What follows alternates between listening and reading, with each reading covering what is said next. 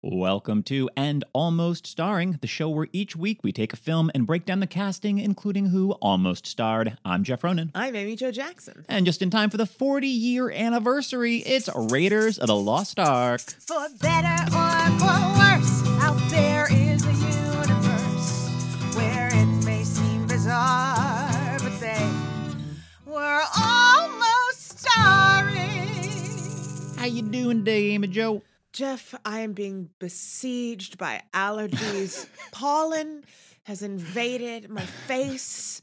And listen, I apologize. Why did it have to be pollen? Why did it have to be pollen? That truly is, my kryptonite, if you will. Oh, sure. Oy, so apologies in advance for my beautiful congestion, listener, and for my slight... Beautiful Congestion. Not a bad name for a band. Well, I don't That's a want to 90s band right there. We are Beautiful Congestion.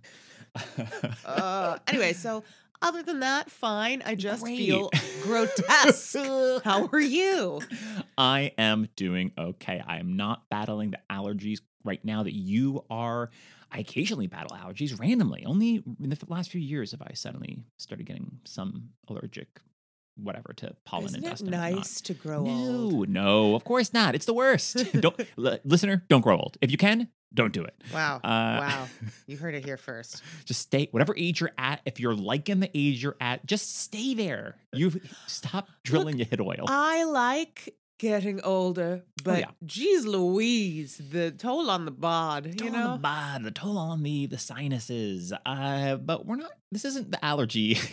It's not the years, Jeff, it's the mileage. Oh, very good. Thank you for bringing it back so around. That line improvised by Harrison Ford, well, which... It's brilliant. It sure is. Like, that really tells you everything you need to know about Indiana Jones and probably about Harrison Ford as well. That's true. There you go.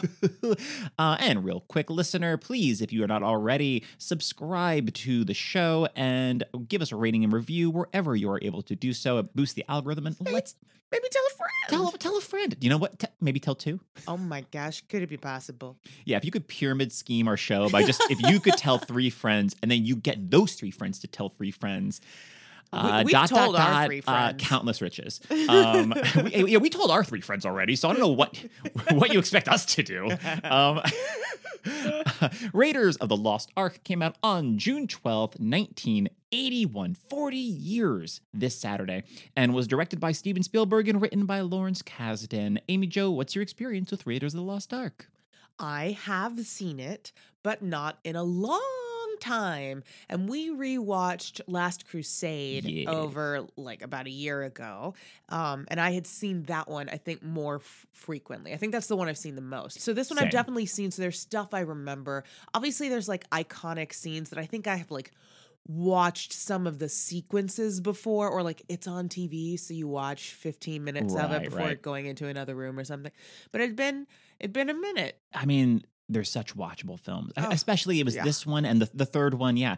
I don't know if it was just when that film came out, because it was like 89 or 90, I think. So it was like around when it was like, I'm a kid. This is now circulating more.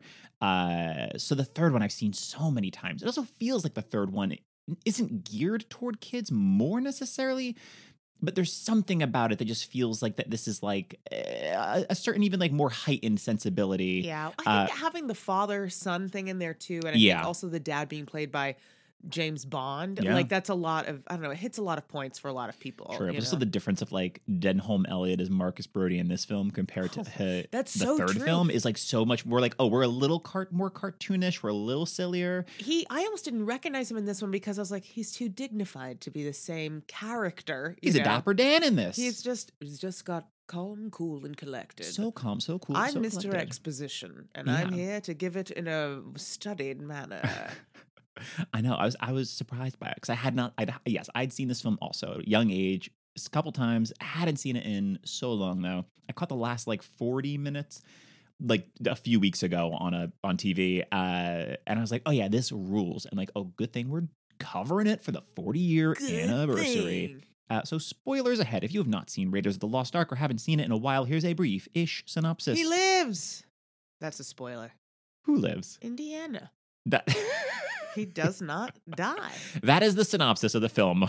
Indiana Jones makes it to the end of the first film in a 3-film. Well, I guess it's more than 3 Well, now. let's just say 3-film. Let's just dream big. Well, we have this 5th film is now coming out with Harrison Ford is like nearing 80 years old.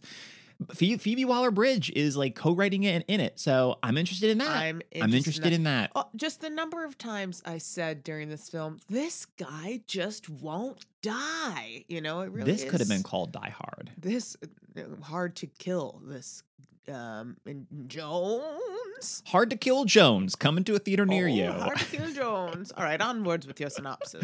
In 1936, American archaeologist Indiana Jones recovers a golden idol from a booby-trapped Peruvian temple, only to have it stolen by rival archaeologist Belloc. Jones escapes in a waiting seaplane with Reggie the Snake. This pilot is just like doesn't bother to tell his friend. By the way, there's a giant snake. Like he could. What if like Indy had stomped on his head and he'd been like, Reggie? So Reggie must have been chilling in the pilot's little seat. I guess. There's not much room on a plane like that. I was wondering how he'd missed it. Well, I guess he was like, well, I'm fishing. I don't know if I have no idea. But yeah, Reggie the Snake. Don't mind Reggie, which was, I know, just to set up his fear of snakes. But I was like, I could have used more of this pilot. This pilot could come back with his Reggie the Snake as like, we're on this adventure for a little while at least. But yes, Jones escapes. After returning to America, he is briefed by 2 Army intelligence agents that Nazi forces are excavating at Tanis, and Jones deduces that the Nazis seek the Ark of the Covenant, which Hitler believes will make their army invincible. At a bar in Nepal, Jones reunites with his mentor's daughter, Marion, with whom Jones once had an illicit relationship. We don't get into this too much. She does say, I was a child, which... Yeah, if it was 10 years before. Yeah. And how old was she when this I think she's filmed? like 28 when it's being made. She's like 28 or 29. So you're at least like, okay, she could be 18. Yeah. But I mean, like, that's what I took it to mean. Yeah. That she's I'm barely a decade younger than you. Yeah, and also like I barely know what I'm doing, right, and you did. And absolutely. So yeah, it was uncomfortable, but I was like, whoa, this is a different movie. Then it immediately swerves away, and we don't bother. We like don't need to touch on that anymore. Yeah, but it's just it feels like it's put in there just to set up how long it's going to take them to come together, right? Right. But we could, I mean, it makes sense. I feel like that's actually probably a very common sort of thing that it's like, oh, my mentor's daughter is like, 9 years younger than me. And like, I feel like it's very true to life, but I don't know that it was belonged in a comedy. Raiders of the Lost Ark, true to life in many, many ways. In many ways. And in many ways, less so. The melting faces. The giant boulders. And inappropriate relationships with your mentor's daughter. And we learn that his mentor is dead. The bar is set ablaze during a scuffle with Gestapo agent Arnold Todt, who arrives to take the medallion from Marion. Todt attempts to recover the medallion from the flames, but only burns its image into his hand. I'm like, very Home Alone. Yes, I was like, is this Home Alone? Is that a reference to Raiders? That I like to that idea of like, oh, burn it on the doorknob. Maybe. And now he's got it's not just he burns it, he's got the imprint of the M, which I never understood as a kid that, oh, it's an M. It's like the monogram of the House McAllister. I was like, what is this weird symbol on this guy's hand? I feel like, they definitely had watched this movie. The creators of Home Alone. Well, yes. I think they'd heard of it. I think they were familiar with it. Possible. And Jones and Marion take the medallion and escape together. They travel to Cairo, where they meet Jones's friend Salah, who reveals Belloc is assisting the Nazis. The Nazi soldiers attack Jones, and Marion is seemingly killed, leaving Jones despondent.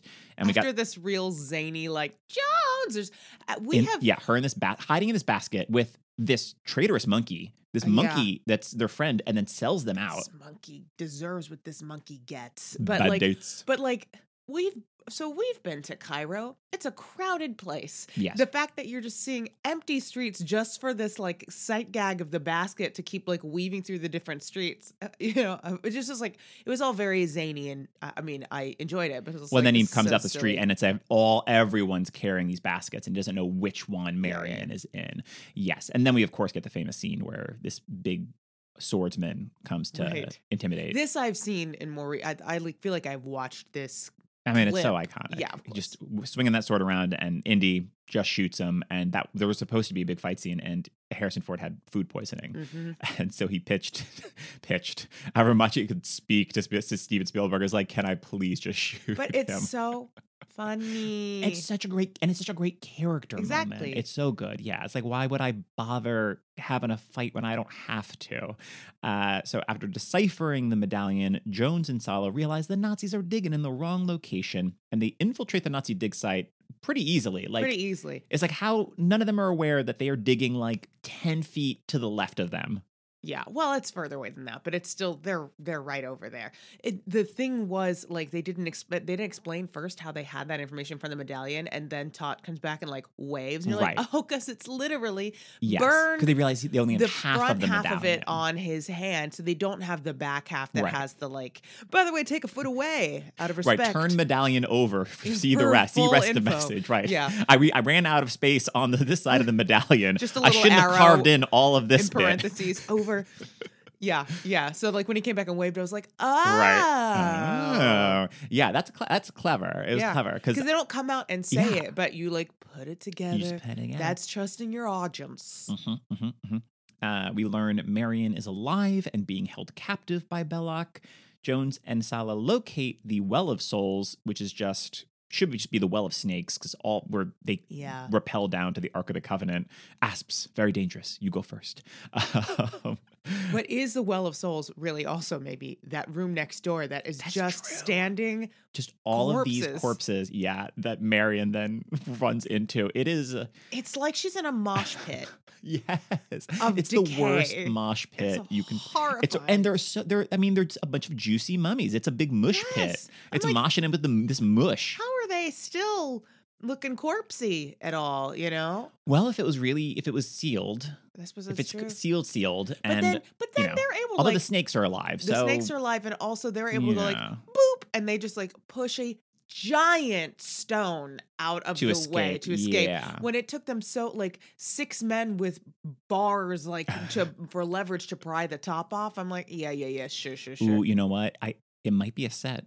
I'm just putting it out there. It might not be a real location. It might be a set. That might not be a 2-ton stone. I'm just gonna say might. I don't want to assume. If you listener have been to the Well of Souls and you're like, no, this is totes a real place. Please write in. almoststarring@gmail.com.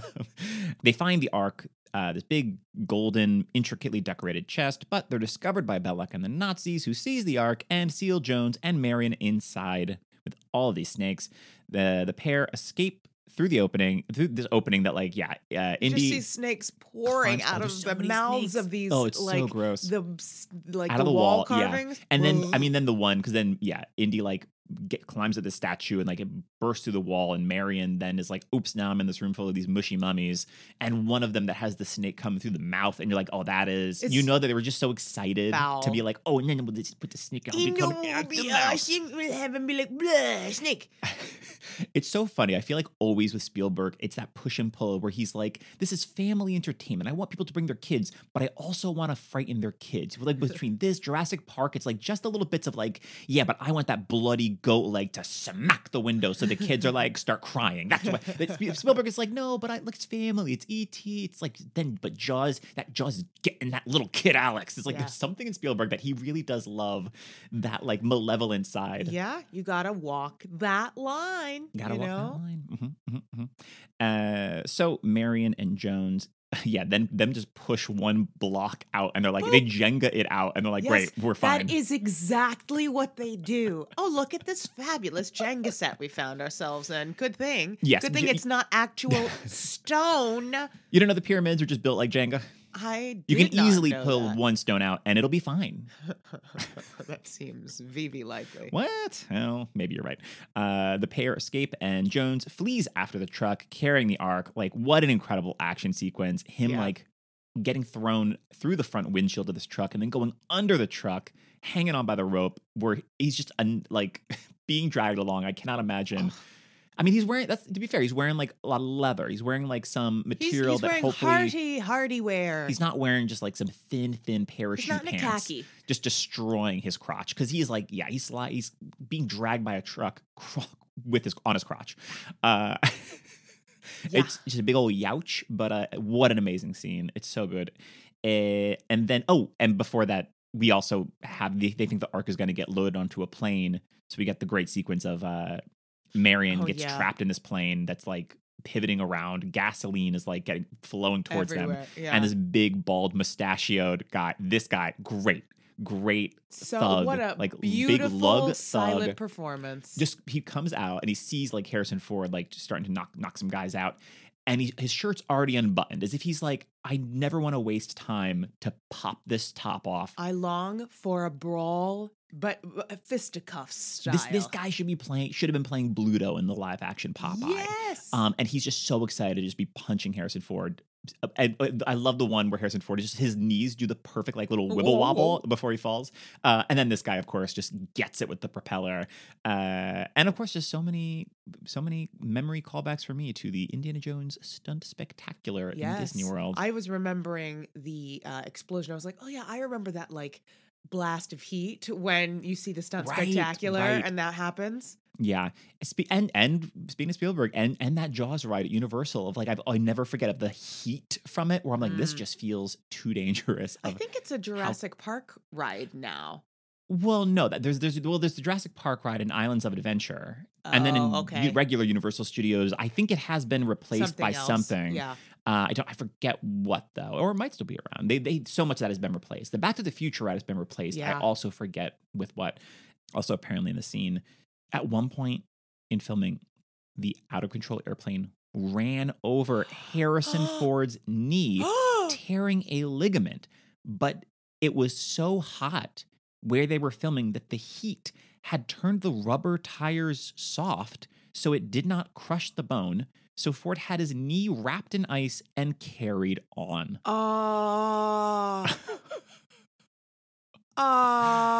There's so much about that. That is bad. I'm going to assume it was after that he improvised that it's not the years, it's the mileage. My knee is destroyed. But not that it's just like, wrap it in ice. I don't want to be here anymore. It's hot, Steven. I don't want to film any more days than I need to. Can you imagine? I thought you were going to say it like ran over his foot or something like that, which would have been bad enough. The knee. That is not. Oof, ouch. Yeah. Ouch, indeed. Jones arranges to transport the Ark to London aboard a ship, but a Nazi U-boat intercepts them and seizes the Ark and Marion, while Jones covertly boards the U-boat. Thankfully, they don't go full submarine. No, totally. It's I really like these pirates. That pirate captain guy was great. Yes, these pirates on the ship that's helping them. That is like, I killed Jones. He's like no use to us. But they were very fun. I was like, I would have been down more pirates, I'd have been down for them to come back. And like, it's hard because this, Temple of Doom is a prequel. But then like the third one is when you get Sala and Marcus Brody back. But yeah, I would have loved. Maybe he does come back. I don't remember. But this is great. Just having Indiana Jones teamed up with some pirates. That's a movie. That's the movie right there. Is Indiana Jones with some pirates on the high seas. As a kid, I remember thinking, I was like, wait. Because you just cut to the U-boat like docked, and clearly what happened was as it got near, he just leapt off to like swim to be able to then get covertly off. Yeah. But I was like, wait, did they go underwater? Like how? He's all wet. I'm like, how long was this boat underwater for with Indiana Jones hanging on? Like I couldn't wrap my head around that. I was like, wait, is he Aquaman? Can he just breathe underwater now? But yes, he knocks this one guy out to steal his clothes and then realizes that the clothes are too small. Just teeny tiny. And I'm too big and strong.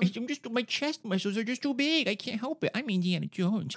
I never skip the gym. And then this other like Nazi officer comes back and is just yelling at him. This part was so funny. I thought just like Harrison Ford was so funny in this scene, just being like clearly like you would think that he would speak German. One would think. And maybe he speaks like just enough or maybe, to get by. You know what? Maybe he speaks it but doesn't speak it without an accent, which is entirely possible. But we just never see him speaking in German. Right, because there's that great scene in Last Crusade where they have to get the book back and they go to the book burning where he like gets it and Hitler thinks that he wants an autograph, so Hitler like signs the book. And I think he doesn't say anything. I think it is like he just Indy just does not speak German. Yeah, which seems Or maybe he only speaks maybe like a minuscule. maybe he amount, only just enough like to get by. reads Latin and ancient Egyptian and that sort of thing. Right. One of those guys. But yeah, this guy's giving him the riot act over the fact that as if it's just like, well, where's your undershirt? And like your clothes aren't look a buttoned, mess. and he's just Your looking hair. like, I know. He's just looking like, I know. No, and I'm it's sorry, got a sort of like, oh geez, Yeah. oh gosh, you're right. Gosh, I'm such a pew pew. Punches him in the face. But it's the sort of aw shucks. It's actually like a very Steve Martin kind of quality that he does in that shot. I think that's just sort of like it is, yeah. that kind of clown. I get that. I just made me laugh. The U-boat then travels to an island in the Aegean Sea where Belloc intends to test the power of the Ark before presenting it to Hitler. En route, Jones ambushes the Nazi group and threatens to destroy the Ark with this rocket launcher, but is forced to surrender after Belloc deduces that he would never destroy something historically significant and that he also wants to know if the Ark's power is real. Thankfully, they don't just shoot Jones in the head right here. Which was my thinking of like, why don't they just get rid of their problem? Because you want it to be, like the ultimate defeat. Like, I want you that's to true. see me gain like, all this power and then we'll get you. If you have thwarted attempts at death this many times, then you're at least gonna see me win. Right. But that's always, Yeah, a powerful motivator. It's like the constantly with James Bond of like, don't explain the plan. Don't explain the plan. Just shoot James Bond in the head. No, I gotta explain the plan. We gotta explain the plan. We need something more elaborate than just shooting James Bond in the head. So yes, the Nazis restrain Jones and Marion at the testing site as Belloc ceremonially opens the Ark. Jones and Marion close their eyes to avoid looking at the opened Ark, thankfully, as it releases spirits, flames, and bolts of energy that kill everyone else there. And yeah, Belloc and Tot and the other like Nazi generals, their heads just either melt or, in the case of Belloc, explode. And it is so, the effect is so funny. Like Tot, especially him, that got back to playing Tot, where he's just like screaming and that face melts away. And I'm like, yes, that Spielberg is like, that he's like, oh man, I'm gonna screw up these children so good. They're never gonna forget this. And you know what? We never did. Never did. I'll tell you, there's a lot I didn't remember about this movie. I remembered this sequence. Yeah, of course. It is incredible. It's such great special effects work. It's so fun. Jones and Marion open their eyes to find the area completely cleared of the bodies and their bindings removed. And back in DC, the US government rewards Jones for securing the Ark, but refused to let him study it, stating that the Ark has been moved to an undisclosed location for study by top men. And the film ends in a large warehouse where the Ark is crated up and stored among countless other crates. The casting directors of Raiders of the Lost Ark were Jane Feinberg, Mike Fenton, and Mary Selway. Feinberg and Fenton have also cast such films as Chinatown, Godfather Part 2, Young Frankenstein, and previous episodes One Flew Over the Cuckoo's Nest and Back to the Future, with Fenton also casting previous episode Toy Story. And Selway has also cast such films as Return of the Jedi, Gosford Park, Harry Potter and the Goblet of Fire, and previous episode Alien. Or as some say, Alien. So let's move on to some of the actors who were almost cast. Some of these people may have auditioned, some may have just been discussed by casting. This is all subjective. And as always, I have looked up all the actors in advance. And Amy Jo is hearing it along with you, listener, for the very first time. And I don't want to know a thing. So let's kick it off with Indiana Jones. Amy Jo, what are your thoughts on that Harrison Ford? And who would you cast if you had to cast someone else? This is a perfect usage of actor Harrison Ford's skill and screen presence. It's incredible. It is a perfect marriage of actor and role. Yep. He's so charming. He's so like both excited and grumpy, but his kind of excited is like a very focused, like intense, I'm going to get this, so we're going to find it, I'm going to put it in the museum. Exactly. And then go back to teaching archaeology at this mid-level college. Yes, and I'm going to put my giant glasses on so no one knows I'm out running around the desert like a hero. Yeah, that's his real Clark Kent Superman situation. It did occur to me. It was so funny having just done Superman and having just done The Mummy, Mm-hmm. because I felt like there's a lot of similarities in insofar as like you have like the almost dual personality, and obviously then you have like someone going to Egypt to do an excavation. I don't have a ton of other thoughts. It's such perfect casting. There's a reason it's iconic, right? I've got no one for the time. I've only got like if you were to just like remake it for the time. My thoughts, and I still think neither of these are as like much an ace in the hole as Harrison Ford in this role. But I was like maybe Delroy Lindo or Kurt Russell would like those both. Yeah. do a wonderful job. It's just like that kind of beleaguered sarcasm that sits on Harrison Ford without it making him seem cynical or unlikable. That is really kind of, I think, like the magic trick of him in this role. As far as like a slightly more contemporary one, and this is not, it's purely like that kind of the more sardonic sensibility rather than this like action hero kind of thing. But I'd be interested in Sam Rockwell's Indiana Jones. Like, maybe not today, but like 10, 15 years ago. Right. I feel like that if his career like went a slightly different direction, I feel like honestly, if he had gotten Iron Man over Robert Downey Jr. instead, because then he's the villain in the second Iron Man, which is like a very Sam Rockwell, flashy, splashy type as Justin Hammer. I could absolutely see if his career made a left turn. He was like, okay, I'm not going to do character like weirdos, your three billboards and your like whatnot. Like I'm going to actually be a little more of leading, like quirky leading man type. I think that'd be really interesting. I'm so super down for that. I love Sam Rockwell. And of course, Delroy Lindo and Kurt Russell. Kurt Russell to me makes so much sense. I mean, you know who I'm recommending, listener, if you've listened to other episodes, I want that Oscar Isaac today. I knew you were going to say it. He'd be so good. Yeah. What more do you want? Or of course, Chris Pine. I mean, it's also, if you're going to cast, if you're going to get a Chris to reboot this, that's the Chris I want. Go with. Which Harrison Ford was asked about, like, who, like, if someone, like, to replace you. And he said, in a very, like, clearly joking, was like, nobody is going to be Indiana Jones. Don't you get it? I'm Indiana Jones. When I'm gone, he's gone. It's easy. This is a hell of a way to tell Chris Pine this. I'm sorry, man. So even Harrison Ford knows that Chris Pine is, like, such a clear successor the to heir me. The heir apparent. The heir apparent. But also, like, I could see a Hugh Jackman, maybe a little... If they had tried to reboot this a few years ago, if instead of Kingdom of the Crystal Skull, whenever that was, like 2008, if instead it was like, let's just reboot it, like who cares? Like Bond. It's like Bond, exactly. Let's just do that, not like whatever. It doesn't need to stay in the continuity of the movies, because then it's hard when you're like, that fourth one is like, we're like, okay, who can the villains be now? Because it's so many decades later. We can't keep doing Nazis. So it's like the Cold War. Yeah. But like I don't need whatever. Harrison Ford is in like, oh no, Indiana Jones in Desert Storm. It's like, what are we doing? Yeah. But I could see Hugh Jackman. I could see a Michael Fassbender. I'd be interested in that. Oh, interesting. Because he, totally. I think he's such a great, like, serious dramatic actor, but he's dipping a toe into like, as Magneto in those more recent X-Men films for a little more of a Saturday morning serial, which is what this is really inspired. This movie's inspired by. Yeah. Even though it's so good, it makes sense that it got a Best Picture nom. It still like feels bananas that it was a Best Picture nom when it doesn't. It's not like an Oscar-y pick. It's just such a fun adventure. Yeah. And I love a Sterling K. Brown once again. Always loves Sterling K. Put Brown. him in everything. And I'm interested in that. So George Lucas was originally against using Harrison Ford, as he'd been using him in Star Wars and American Graffiti, and he was worried that people would see the relationship similar to Martin Scorsese and Robert De Niro constantly working together. And I didn't want Harrison to be my Bobby. Yeah. So Harrison Ford was cast less than 3 weeks before shooting began. Oh my goodness! It's the character's name is in the title.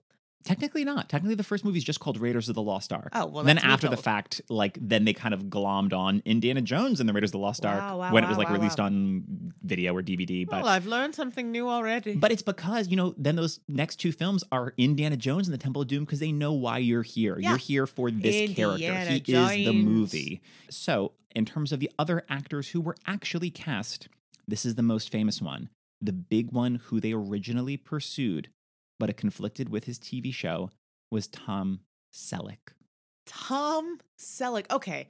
I understand it. I totally get, because as someone who also like has a lot of bravado and a sardonic sensibility and is like an adventurer, I totally get why they would go. I think Harrison Ford's a much better fit for it. I mean, 100%. Tom Selleck as a professor, I'm having an even harder time with. You know what I mean? Well, I mean, Harrison Ford is still, which is like, that's why you have all the girls with like, that are just staring at him in love, not paying attention. Yeah, exactly. Right. Yeah, I get what you're saying. I get what you're saying. But yeah, he had Magnum PI. I think it was like the very beginning, like Magnum PI. And there was like a writer's strike or something. So he actually would have been able to do both. Like they would not let him, they were like, can we push back filming of Magnum PI like a few weeks so I could do a movie that will change my career and also a movie that will then clearly help the TV show.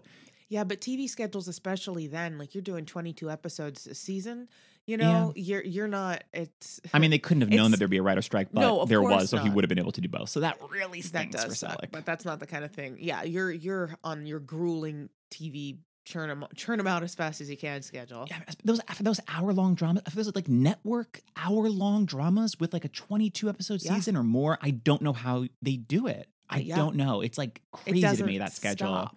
It does not stop. Then you go on hiatus for the summer and you're like, oh, now I can film a movie in my time that my body could recover from. I remember of like hearing like Sarah Michelle Gellar talking about like filming Buffy, of how, because then on top of that, all the fight choreography that she'd have to be learning, like when she's not filming. And it's like, you've got no time to do anything else. Like this, your life is... Yeah.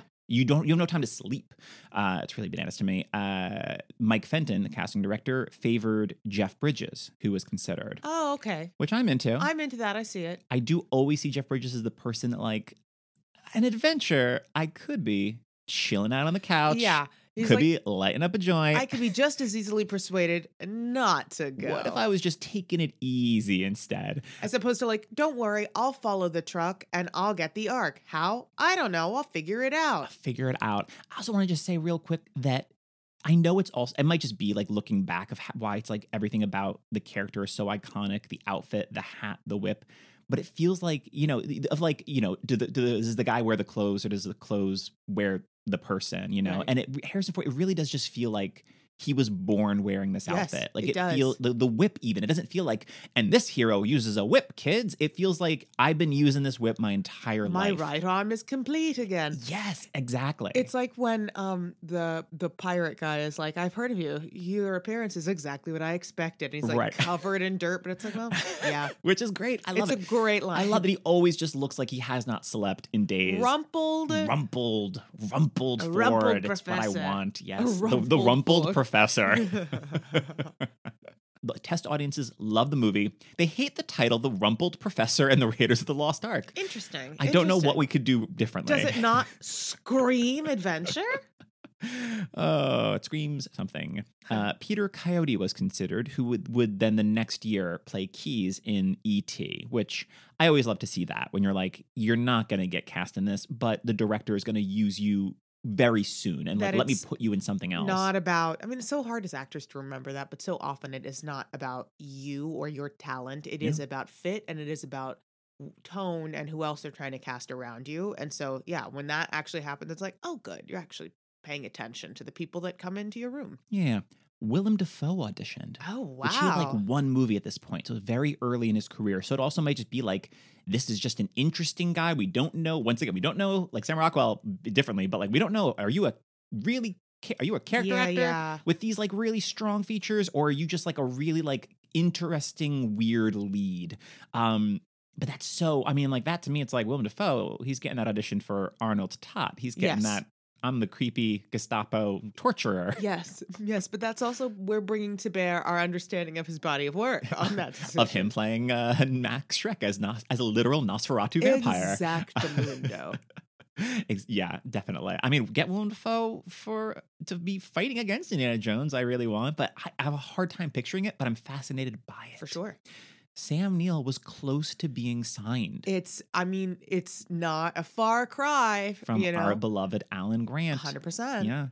Yeah. Which, of course, that, Spielberg wanted Harrison Ford for Jurassic Park. So that actually is what a great, like, full circle moment to, like, well, I want Harrison Ford again. Harrison Ford's not available. Let me get the guy that I was going to get for Indiana Jones. Jack Nicholson was considered. Oh. Which I get. I understand it. This is a much better fit. Yeah. I mean, maybe, whatever. If this was made almost a decade earlier, even, of just like, I am seeing. I don't know the age difference between Jack Nicholson and Harrison Ford. I would guess that Jack Nicholson was a few years older. We don't need to look it up. Matter. But temperamentally, I like it. Temperamentally, Jack Nicholson is like, yeah, you don't want to be going on the adventure, but you've gotta. Like, you're gonna. You get for free that he had an inappropriate relationship with his mentor's daughter. Completely believe that. Chevy Chase was considered. I get it. This is when they were filming, he would have still been on SNL, but no thanks. I mean, he was making the movies. He had No, but also the first 5 years of SNL were like golden. Like that was that whole original cast. It was That's very true. Get Eddie Murphy. An Eddie Murphy Indiana Jones. I'd rather see than Chevy Chase. No, I agree.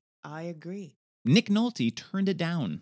That would have been interesting. It would. I'm kind of into it. I mean, he's good at acting. Nick Nolte. He is. I mean, yes, the very, very rumpled professor. The extra rumpled professor. Gene Hackman was considered, which I don't know. I don't It's like a post-French Connection Gene Hackman. Like I don't see it, and I love that Gene Hackman, but well, especially after just having watched Superman, right? Which it's not like it's the same thing at all, but it's very much the same era. I mean, yeah, post Superman, 3 years after Superman. I mean, he's an excellent actor. He sure is. I can see it. But it would this just be is just like more. It would be tailored to him in a different way, absolutely, than your actor who's hot off Han Solo, right? And Christopher Guest was considered. Interesting. This is like the same year as Spinal Tap. Yeah, so I don't know. Interesting. I do not know. Wow. I don't know. Well, he's funny. Yes, and I mean, just because you're good at comedy, and that is, it feels like it's so easy for actors, especially when they are famous for like that kind of comedy. Yes, like to be like that is what you do. Exactly. Exactly. That it's like, oh well, you're a comedian. Like what you as in a drama does not compute. Even though it's like actors can contain multitudes. And he does. We've seen many, many performances from Christopher Guest. It's still a comedy, but he is not funny in Princess Bride. He is just like a straight like villain. I mean, he is funny, but he's not. He's got like one or two jokes, but it's like he's just a menacing henchman. Like if he could be Belloc, he could be whatever, but it's hard for me to see him, it's hard for me to see Corky St. Clair as Indiana Jones. With his Remains of the Day lunchbox as Indiana Jones. Old Barry Bostwick was considered. Oh, that makes sense. All a of few these years actors after Rocky Horror. Yeah, like it's like, oh, of course, that all have a similar kind of lightness of touch to them. Yeah. Yeah, I can see it. I'm not mad about that. I'm not mad about that either. I like this option. Sam Elliott. Having just looked at those pictures of him during our Superman episode of young Sam Elliott, Hooba, indeed. Yeah. I dig that. I like that a lot. Mark Harmon was considered. NCIS's Mark Harmon, which I believe I've seen him in one movie, Freaky Friday, as Jamie Lee Curtis's boyfriend. Oh, see, when I think Freaky Friday, I think the original. Of course. Of course. And as far as I know, Mark Harmon, not in the original Freaky Friday. Nope. Michael Biehn was considered of Aliens and Terminator, of course. Wouldn't it be great, though, if it had been Mr. Bean that had been considered? Now we're talking. Now Rowan Atkinson got a is movie. Indiana Jones as as the full comedy version of Raiders of the Lost Ark, where he's just bumbling. The bumbling professor. Honestly, I could so see... I wouldn't be surprised if there was a Mr. Bean sketch that was a parody of the opening sequence of him just inadvertently going around all of these booby traps and setting them off so everyone else is getting horrifically killed he just has no idea what he's doing. He's just like kind of sitting atop, like riding the boulder around. Oh, man. Listener, if you have not seen Rowan Atkinson do like his early solo stuff, you should look up. There's a couple of ones that I'm obsessed with. One is Invisible Drum Kit. Yeah, incredible. Look up Rowan Atkinson doing Invisible Drum Kit because the specificity of everything he does, like Mr. Bean kind of gets a bad rap, and it's not my favorite version of Rowan Atkinson, but like that kind of thing, his physical work is unbelievable. I actually now, I'm like, do I want a Mr. Bean adventurer spoof film? I think I do. Yeah. I think like the full an Indiana Jones type movie, but with Mr. Bean plunked in. Yes. Instead, Michael Biehn in 1981 was doing this movie that I'm kind of interested in checking out called The Fan, where he just plays this obsessive stalker of this Hollywood star played by Lauren Bacall. Which Yeah, I think I've heard of that, but I've not seen. Well, it's Lauren Bacall. Sure. Sam Shepard was considered. Oh, you know what? I thought of him because I do my thing where like I'll click on the year that all the actors in this project were born. So it'll just start my ideas flowing For your fantasy casting. For my fantasy casting. And Sam Shepard is the same age as. Oh, it's Harrison Ford? Not necessarily as Harrison Ford, but as Mr. Bean? As Mr. Bean. Who knew? Not Rowan Atkinson, the same age as Mr. Bean. But I was like, oh, Sam Shepard, and he was still acting, around then, I mean, he was acting up to the end of his life, he was. I guess, but in a more like that this is primarily what he's doing, you mean, or no, just like in a more visible way, like more of he was leading some things here. I mean, he's that's in what I mean. Yeah. the film adaptation of Fool for Love with, I want to say, Jessica Lange. But he like near the end of his life, he had a few like supporting roles. This movie Cold in July with him and Don Johnson and Michael C. Hall. It's kind of like a southern neo-noir that he's really good in, of his like son gets killed and it's just him. You're like, is this guy just this murderer here to kill us all? And you're like, he's just a guy that's like, my estranged son is dead and I'm here looking for answers. And what was it? Assassination of Jesse James by the coward Robert Ford. Mm-hmm. He's got a smaller role in. But I always love seeing that Sam Shepard popping up in things, and I see it. But Ford is just iconic. Yes. And that sound means it's time to play a quick round of Two Truths and Some Guy. The way it works, 2 of the following actors were up for the role of Indiana, and 1 was not. And Amy Jo has to guess which is which. Your options are Dan Aykroyd, David Hasselhoff, and Bill Murray. Jeez Louise. Well, if they were looking at Chevy Chase, this indicates to me that they are potentially looking at other cast members of SNL, which clearly they are. If only one of these is incorrect, then that means like either Aykroyd or Murray were definitely considered, or both. Who was the one in the middle? Our boy David Hasselhoff. Baywatch's David Hasselhoff. You call Knight Rider himself. My Jekyll boy. Jekyll and Hyde. Well, we don't consider him our boy because of his Broadway stint in Jekyll and Hyde. I'm gonna say this is hard because 70s Dan Aykroyd is so different to how we think of Dan Aykroyd. Even, well, I guess this is like 81 and Ghostbusters was later. 85? Something around, I want to say like 86, even 85, like a few years later, like it's just a different kind of presentation. I'm you know what though, I'm gonna say Dan Aykroyd. Ding, ding, ding. That is correct. As far as I could tell, Dan Aykroyd was not considered for Indiana Jones, but David Hasselhoff and Bill Murray both were. Bill Murray gives you rumpled like nobody's business. That's really someone that's like, I don't want to be here. I'm not going on an adventure. It's too hot. I guess I gotta go get the Ark. Yeah, I just can't see it. It's also, there's just like there's still a sincerity that like Harrison Ford brings to his like world weariness. Yes. Opposed to Bill Murray, where Harrison Ford is just like, I don't want to do this, but I have to. And even though I've been doing this for so long, Bill Murray just feels like, I don't want to do this. So I won't. And I haven't, and I never will. Yes, correct. And David Hasselhoff, I mean, like, I get, but that's really like, no, thank you. The version of this is like a TV movie directed by some guy you've never heard of. Exactly. And Knight Rider started in 1982. So that's the next year is like his like big TV thing kicking off. Yeah, but no, I mean, it was Harrison Ford. We got what we needed. But let's move on to Major Arnold Tott. Amy Jo, your thoughts on Ronald Lacey, and who would you cast if you had to cast someone else? This guy looks so creepy. Yeah. Great. Fantastic creepy performance. He was cast as Tott because he reminded Spielberg of Peter Lorre. Which you're like, that's of course totally who you design your like henchman. Absolutely. Peter Lorre, but like slightly more like a sinister pig. Just those little glasses. Yeah. Yeah. I thought he was great. I wondered, it felt like I thought we were going to have something more from him in the back half of the film. He was just kind of there. You know, it felt like Belloq got all of the villainous stuff to do. Yeah, well, Belloq is like your main Yes. classy villain, and he's just I just feel like there was a scene that was cut of him trying to torture Karen Allen.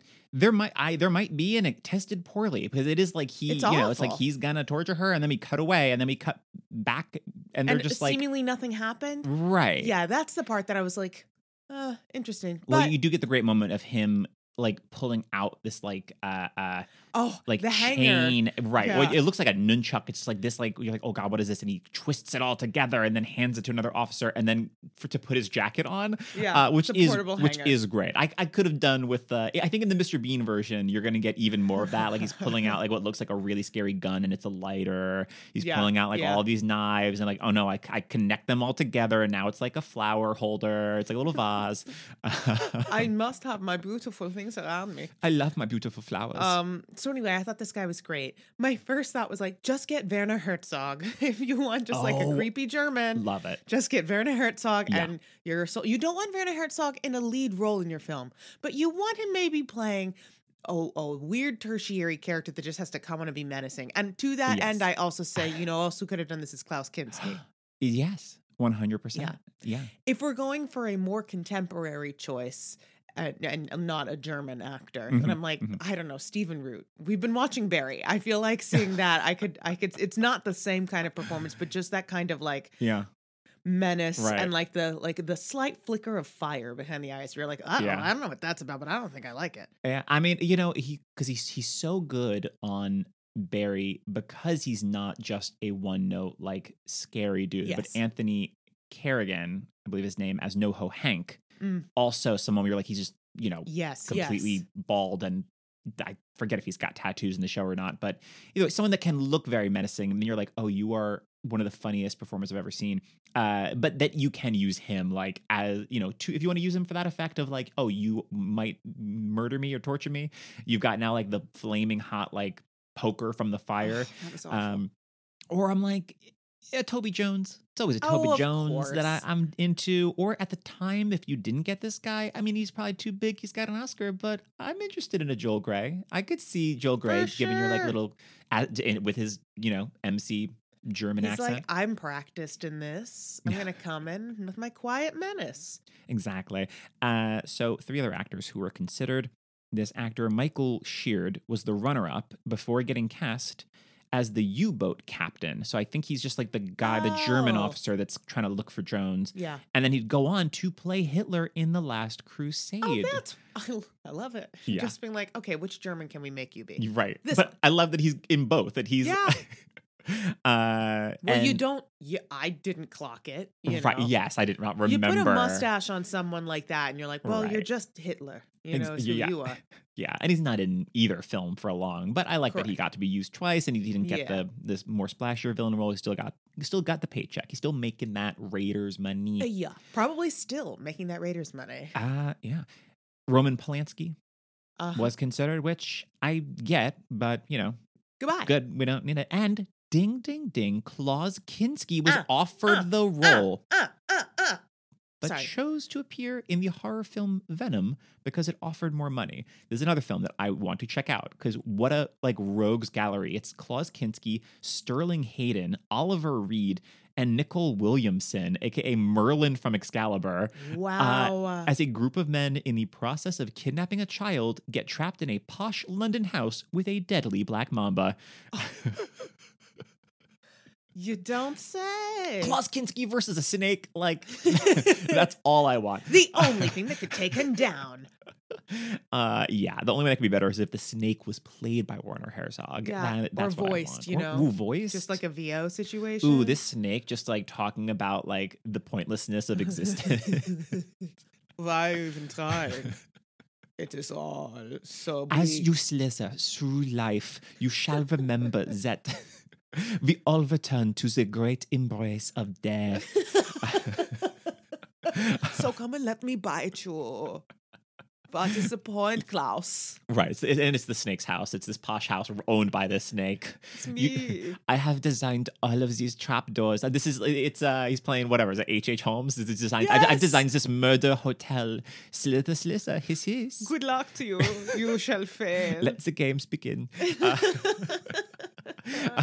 But let's move on to Sala. Amy, your thoughts on John Rhys Davies, and who would you cast if you had to cast someone else? I mean, John Rhys Davies, like if you listener, I mean, he's also he's got some real problematic opinions on Muslims, and I mean, which he's fully aware of. He said that because they offered him a cameo in Kingdom of the Crystal Skull, where they would have just green screened him. There's like a wedding at the end between spoilers for Indiana Jones and Kingdom of the Crystal Skull, but they bring Marion back, and him and Indy get married at the end, which is cool. And they were she gets married to Indy, not Sala. No, sorry. Marion and Indiana Jones get married. Right.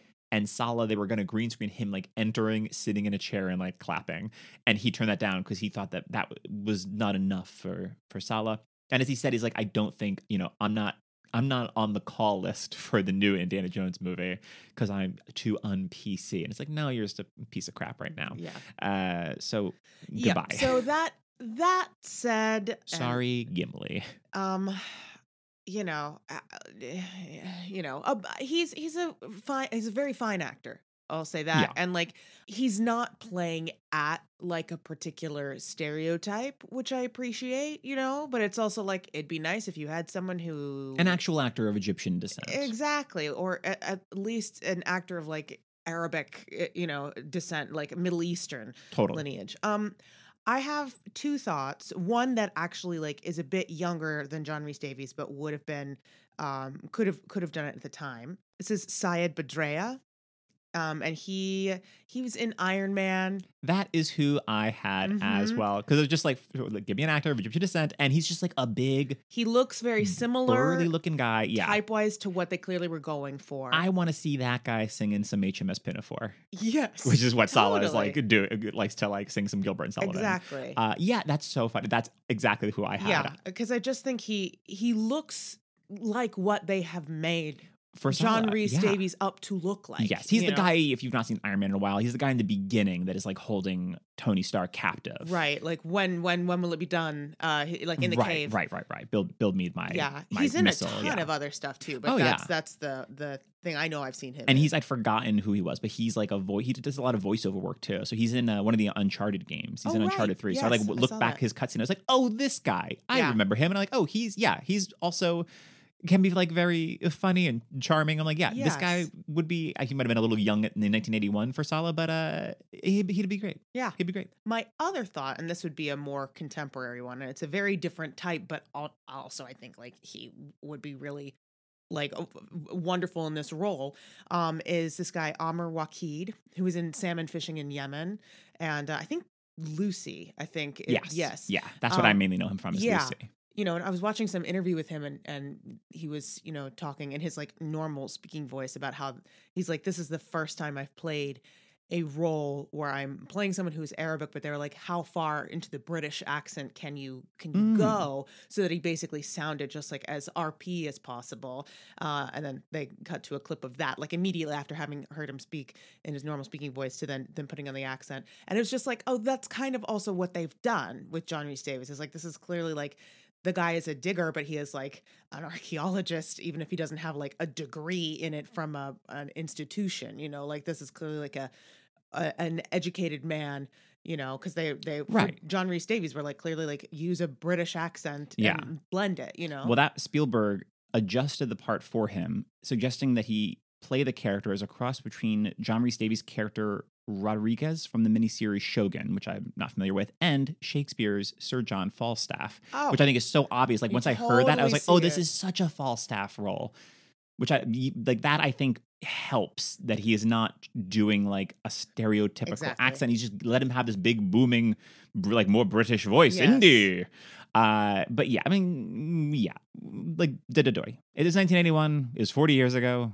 I know. Today, I think that but that is one of the reasons you can watch it and not absolutely like want to bang your head against a wall during these scenes is because it's like they didn't make this actor do something that would be horribly offensive, other than just like have this like white actor play this. Exactly. Yeah. But so those were my thoughts as to, I mean, also we just did another film set in Egypt a few weeks ago, and it's just like, look, there's just like not a ton of Egyptian actors who are like working a lot in Hollywood, Right. And it's like they're out there if They people certainly make are. a freaking effort, They are, yes. But we're also not, we also don't want to be the people that are just saying like, oh, well, today you get Rami Malek. Well, there's also more than one Egyptian actor currently working in Hollywood. Absolutely. But in terms of our biggest actor of Egyptian descent, I mean, Academy Award winner, Rami Malek. And Academy Award nominee Omar Sharif. Well, this is very true. He's no longer currently working. But Omar Sharif, as you said when we were watching, Sallah is not an Omar Sharif role. Maybe it could be tailored. It could have been tailored to him. Maybe you make it a very different type of role and you get Omar Sharif. That's kind of rad. I'm interested in that. Totally. But this time he wasn't playing like a man in a turban on a horse anymore. I think there's some quote of his where he talks about that, and I forget exactly how he described it, but it's just like he's like, you know what? I'm a suave, debonair gentleman, and that's what I'm gonna do. So yeah, I hear that. So two other actors up for the role. This actor Kevork Malikian, who's a British actor of Armenian descent, was offered the role. I was a little confused by this because from what I could find online, it said he was offered the role of Sallah, but arrived 4 hours late for his interview with Steven Spielberg because of a traffic jam. And then that was the end of it. So it was like, I guess was like too bad of like, I don't know. It was like, it wasn't even an audition, like offered it. You don't have cell phones at that time to be like, True. Hey, I cannot get there. I will be, so if someone's waiting, I mean, that's I know, but it's like Spielberg bringing down the hammer. It's like, I don't care if you were like stuck in traffic. Like you kept me waiting. Like no one keeps Spielberg waiting. Like maybe this is Spielberg behind the scenes, the one that we don't. He seems like he's all fun and games and like, oh yeah, I'm making, the BFG into a film and Ready Player One. I'm hip with the kids, but really he's a monster.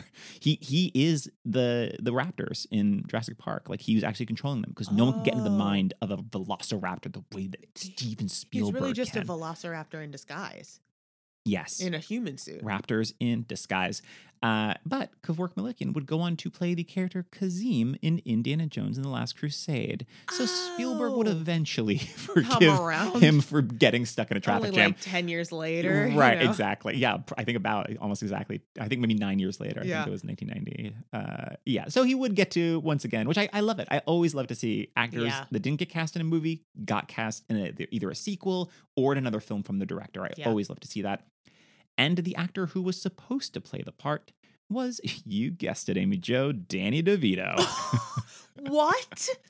DeVito was set for the role, but had to drop out due to conflicts with Taxi, and his agent asked for too much money. But don't worry, because in 1981, he did have time to do the movie Goin' Ape, where Tony Danza's circus owner father dies, and in order to inherit the $5 million from his dad, he has to take care of 3 orangutans for 3 years, alongside his kooky, crazy new roommate Laszlo, played by Danny DeVito.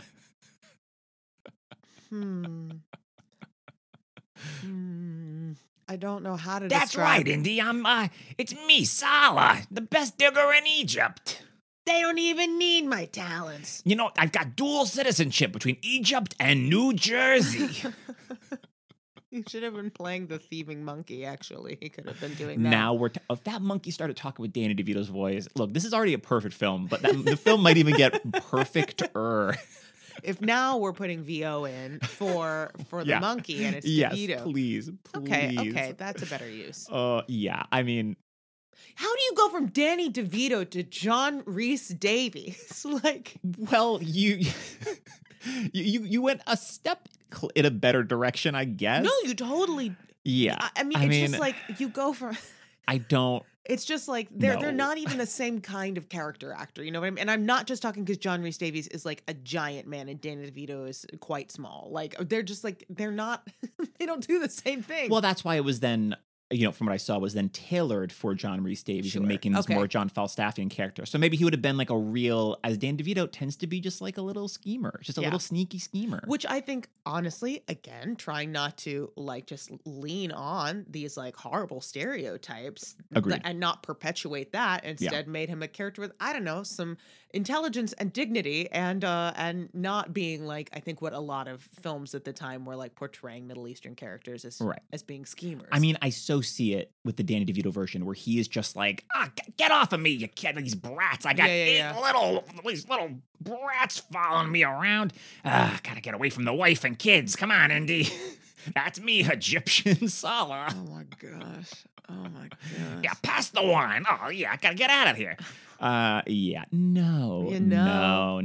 But let's move on to Belloc. Amy Jo, your thoughts on Paul Freeman, and who would you cast if you had to cast someone else? This, I think, is a chef's kiss of a performance. Like, it's really great. He's not getting in the way of anything. He's not like, this is my big chance to give like a Shakespearean level, like outsized performance. Like, I totally buy this relationship between these guys. I feel like, I really liked him in this part. I did wonder, did he bring that dress that he gives to Marion with him from France? Because you are not likely to find a backless lace gown in the souks of Cairo. That's just like not like with that kind of plunging neckline and back. I Like, think you're right. But it's also like, there was a weird thing there where it felt like, unless I missed something, it felt like almost like that he should also know her from before. Because yes, it's like the whole Well, maybe scene in Nepal is like he's not there for that. It's just like later when she gets captured, and it's like, oh, now he's captured her, and it's like now. Well, she's captured his attention. Well, she has captured his attention. Maybe, I don't know. Maybe he did. I mean, it would make sense if he knew her dad. You know? Right, but I don't So maybe she think was just he like a did. kid, and he like sort of knew, but yeah. that would have been nice to have had cleared up because it did feel. Why, he just has a dress on hand just in case. And pumps, a sensible matching pair of pumps. Well, he wants to complete the ensemble. Absolument. My one French actor I have on here is Alain Delon, who is probably too attractive for this part, if I'm honest, but he's too attractive for just Purple about Noons, everything. Alain Delon. Purple Noons, Alain Delon, Le Cercle Rouge, Alain Delon. Then I think this is an actor who he's just much more of a heavy than this guy, but like Stellan Skarsgård would be an interesting choice. Sure. I mean, he might not need to be French. He could be, Scandinavian, whatever. Yeah, he could do a French accent. Yeah, or he can do a French accent. I thought Jeffrey Rush would be fun in this I see part. that. Yep. Maybe a Donald Sutherland Love it. or a Patrick Stewart. Oh, of course. Of course. Just like I was like, give me some. He's already playing, Jean-Luc Picard and not doing a French accent there. Yes, get him to play. Let him do Jean-Luc Belloc Belloc and not do a French accent here. Jean-Luc Belloc. I would dig that. Yeah, I think he's great in this. Although it is like I never remember him. When I think of this movie, I never think of this character. Mm-hmm. So I don't think that's really a fault of his. I feel like there's just that the script could zhuzh a bit more of this like rivalry between the two. It's just, I don't know what it is. He's also, here it is for me. He's not one of the Nazis. So he's pitched differently, right? He's just kind of this mercenary. He's in it for the money. Exactly. Well, and because he is an archaeologist. But yes, there's all this implied like, when he says like, I'm a shadow of you, like you could be, we don't really know what this character has done that is so bad over the years, other than he steals stuff from other people, but I feel like he doesn't have any of these like the guy Todd, with the glasses who looks so creepy. He's not given something that's so signature in the look. No, he's just like he's a very dapper Dan. He's got like the really snazzy hat and the open shirt, and he's just like a good looking like swarthy Frenchman. And like I want even more of that. Like a richer version of Indiana, you know. He's like, I can wear white because I'm not going to be absolutely covered in dirt like you are, you know. You're right. That's great costuming as well, of how much like light clothes he's in, where it's like, I'm not doing the dirty work. Exactly. Yeah, it's very true. Did you recognize this actor from anything else? Vaguely, but I thought maybe it was because I'd seen this movie in my youth. Right. I did not recognize him from this, but looking it up, I was like, oh, the film that we watched the most, he plays Reverend Shooter in Hot Fuzz. Well, of course, one of the things I love about Hot Fuzz is they like that it has so many amazing British character actors. All these British character actors who are known for playing villains at some point. So like Yeah. They get all of them to play, but they're all like, much older at that point. So it's just, they seem so harmless. Oh, that's I was perfect. like, he's the Reverend. He was also, which blew my mind, he is the villain of the Mighty Morphin Power Rangers movie Ivan Ooze, which is, from what I remember of the makeup on him there, unfortunate. I mean, he's a big purple ooze guy. But I was like, I saw that in theaters, being a dumb kid that was like, the height of cinema. If I had to cast someone else, I mean, it's all people more today. If just thinking of French actors, give me a Vincent Cassel. I think would be really fun. A Jean Dujardin of The Artist. Or there's this Danish actor, Klaus Bang, who's in The Square. Also really good. These actors that just like, they just read like a certain level of I'm classy. I'm the classy villain. But also you mentioning Hafez, I was like, oh, I could see a Timothy Dalton. I'm interested in that. Always. Give it a little French debonair accent. May we, baby. Also, in the scene where Indiana got the rocket launcher to like, I'm going to blow up the Ark. And you see Belloc talking, saying, you're never going to blow it up. If you look closely, you can see a fly buzzing around his mouth. Yes. And then it disappears. Did he eat it? That's what Spielberg wants you to think, because Spielberg thought it was so funny, so he cut out like 3 frames where the fly, because as he like speaks, the fly like blows like away. So Spielberg cut those 3 frames out so that it just disappears, so it looks like he eats the fly. Oh my gosh, Spielberg, you got me. Empire Magazine chose this scene as one of the most common scenes for people to press the pause button on their VCRs. For people to be like, that guy just eat a fly? I wondered. I did think about that when it happened. And 3 other actors that I could find that were considered for the role right off the bat. Giancarlo Giannini was considered, of Mathis of Casino Royale and Quantum of Solace, and of course, American Dreamer. Amy Jo's favorite film. Of doing it right. Ha, ha, da, da, da, da. I don't know all the words. Da, da, da, da. Lover, lover. It's a great credit song. And he is wonderful in that film. And I can't believe I hadn't thought of him for this, because he would be great. Yes. He is debonair, suave, soy handsome. He sure is. I mean, I feel like most people know him as from Casino Royale as Mathis. And but imagine he's him younger. I know. There you go. I'm digging it. This French singer, Jacques Dutronc, was considered, and Jonathan Pryce was considered. Oh, that makes total sense. This guy probably has lived in Jonathan Pryce's shadow his whole career. They have similar faces, and he does like this performance at least leads me to think like, oh yeah, he does a lot of Jonathan Pryce-esque stuff. I dig it. I'm digging that. But let's move on to Marion. Amy Jo, your thoughts on Karen Allen, and who would you cast if you had to cast someone else? I have written here aces. Oh, this is so good, so fun. Beautifully calibrated. She has like such spine and such strength of personality and is so funny. Like, she's so good in this. And I don't really know Karen Allen from anything else, I don't think. I know. I mainly know her from this, and then, they wisely bring her back for Kingdom of the Crystal Skull. And this movie Starman, I think it's a John Carpenter movie with her and Jeff Bridges, where Jeff Bridges is like an alien that like lands on Earth, and it's just her like trying to help this alien guy out as they fall in love. It's a beautiful, beautiful film. Definitely recommend Starman if you've not seen it, listener. But it's mainly that. She's in other things, but it's just like nothing that like was huge the way this was, certainly, which is a disappointment because she's so good in this. Yeah, I like her a lot. My other thoughts are, first off, is like, well, Carrie Fisher, just as far as someone else who is like, of course, coming in swinging.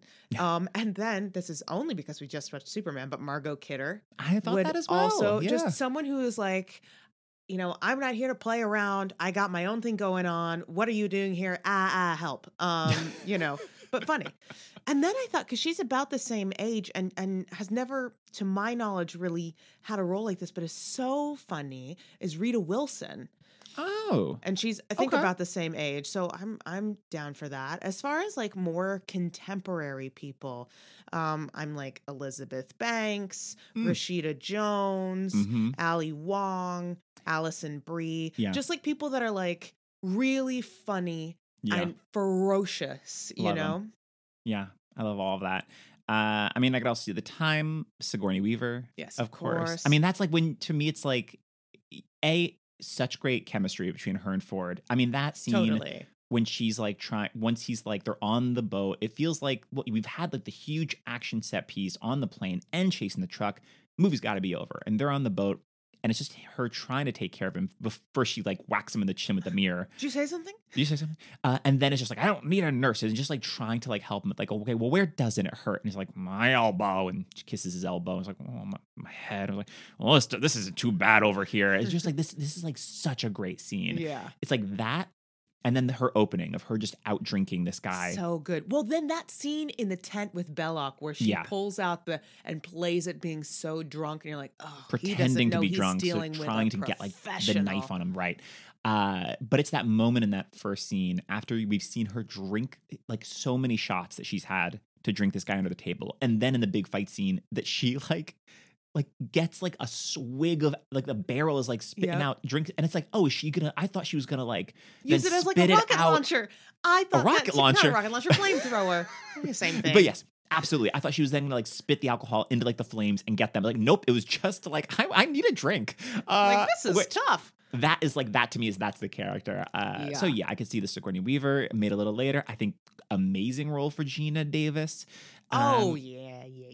And a little later than that, if this was like the early 90s, I'd love a Selma Hayek. I think would be is like hitting a lot of these beats that I love. Yeah, like someone that you like. Yes, by nature of the screenplay, they're getting put in distress, but never feel like a damsel in distress. They always feel like, no, I am trying to get out of this.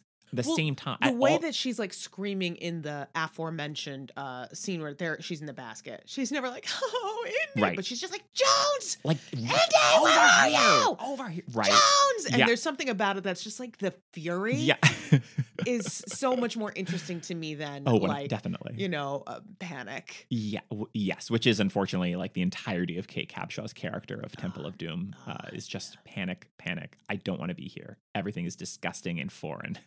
This is much better than that. And yeah, more contemporary. I could see a Mary Elizabeth Winstead, especially that opening, just like, out drinking the guy like that. I dig. Or a Kelly Marie Tran of Star Wars and Ryan the Last Dragon and other things. Now, also, I would dig. So Steven Spielberg cast Karen Allen after seeing her in National Lampoon's Animal House, which I have not seen. So that's, I guess, another big thing of hers at the time. I don't know how big of a role she had in Animal House, but it was a big movie. Yes, and big enough for Spielberg to like that. Great, right? You can be my like second lead in this big old action movie.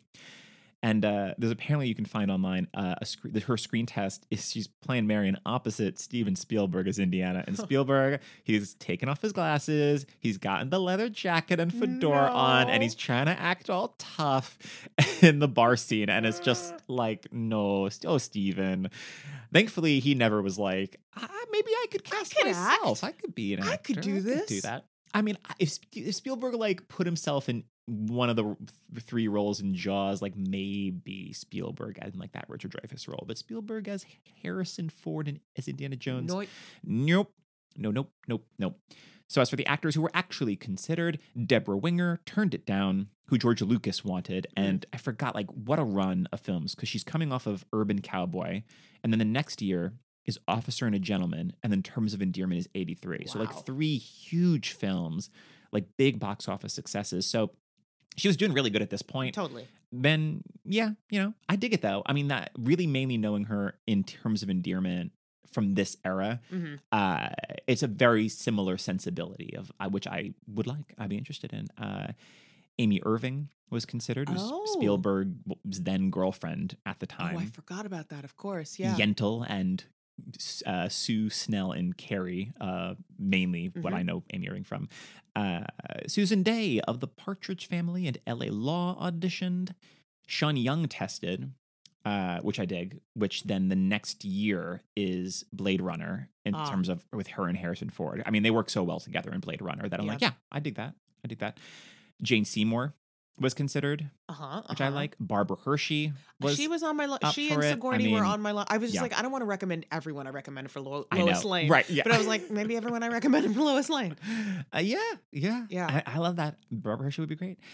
Mary Steenburgen was considered. Oh, yes. Which I'm interested in. In 1981, she was playing Mother in Ragtime and just won an Oscar for the movie Melvin and Howard. So she had it was a big few years for her. Yeah. I've never seen the movie of Ragtime, so I haven't either. Speak to that. Very familiar with the musical version. I'm very familiar with the musical and the book. But I love that Mary Steenburgen. Dee Wallace was considered, which, E.T. the next year. So Spielberg, which once again is great. Not this time, but I'll see you here in a year. One day I'm going to get it to happen. Right. Valerie Bertinelli was considered. She was in the middle of 209 episodes of One Day at a Time, the original One Day at a Time back in 1981. So I assume that also played a part of busy not being free. And Michelle Pfeiffer was considered. Fifes? The Fifes Baby was Fifes. considered. Baby Fifes was considered, which Grease 2 was 82. So she was wow. Grease 2 was 82 and then Scarface was 83. So this is pre her really This would be breaking. a great role for her in that era. But I'm into it. Absolutely. Always into it. Saying. Yeah. So those were all the characters that I found other casting options for. There are a few characters we didn't mention, so I want to briefly touch on them. Denholm Elliott is Marcus Brody. He's not in it much, but so great. Love him. Once again, I know him mainly from the film adaptation of Noises Off with Michael Caine, Carol Burnett, Christopher Reeve, Julie Haggerty, so many killers, John Ritter. And he is so funny as Celestin in it. He's very, very funny, which, also recommending. Check out Noises Off.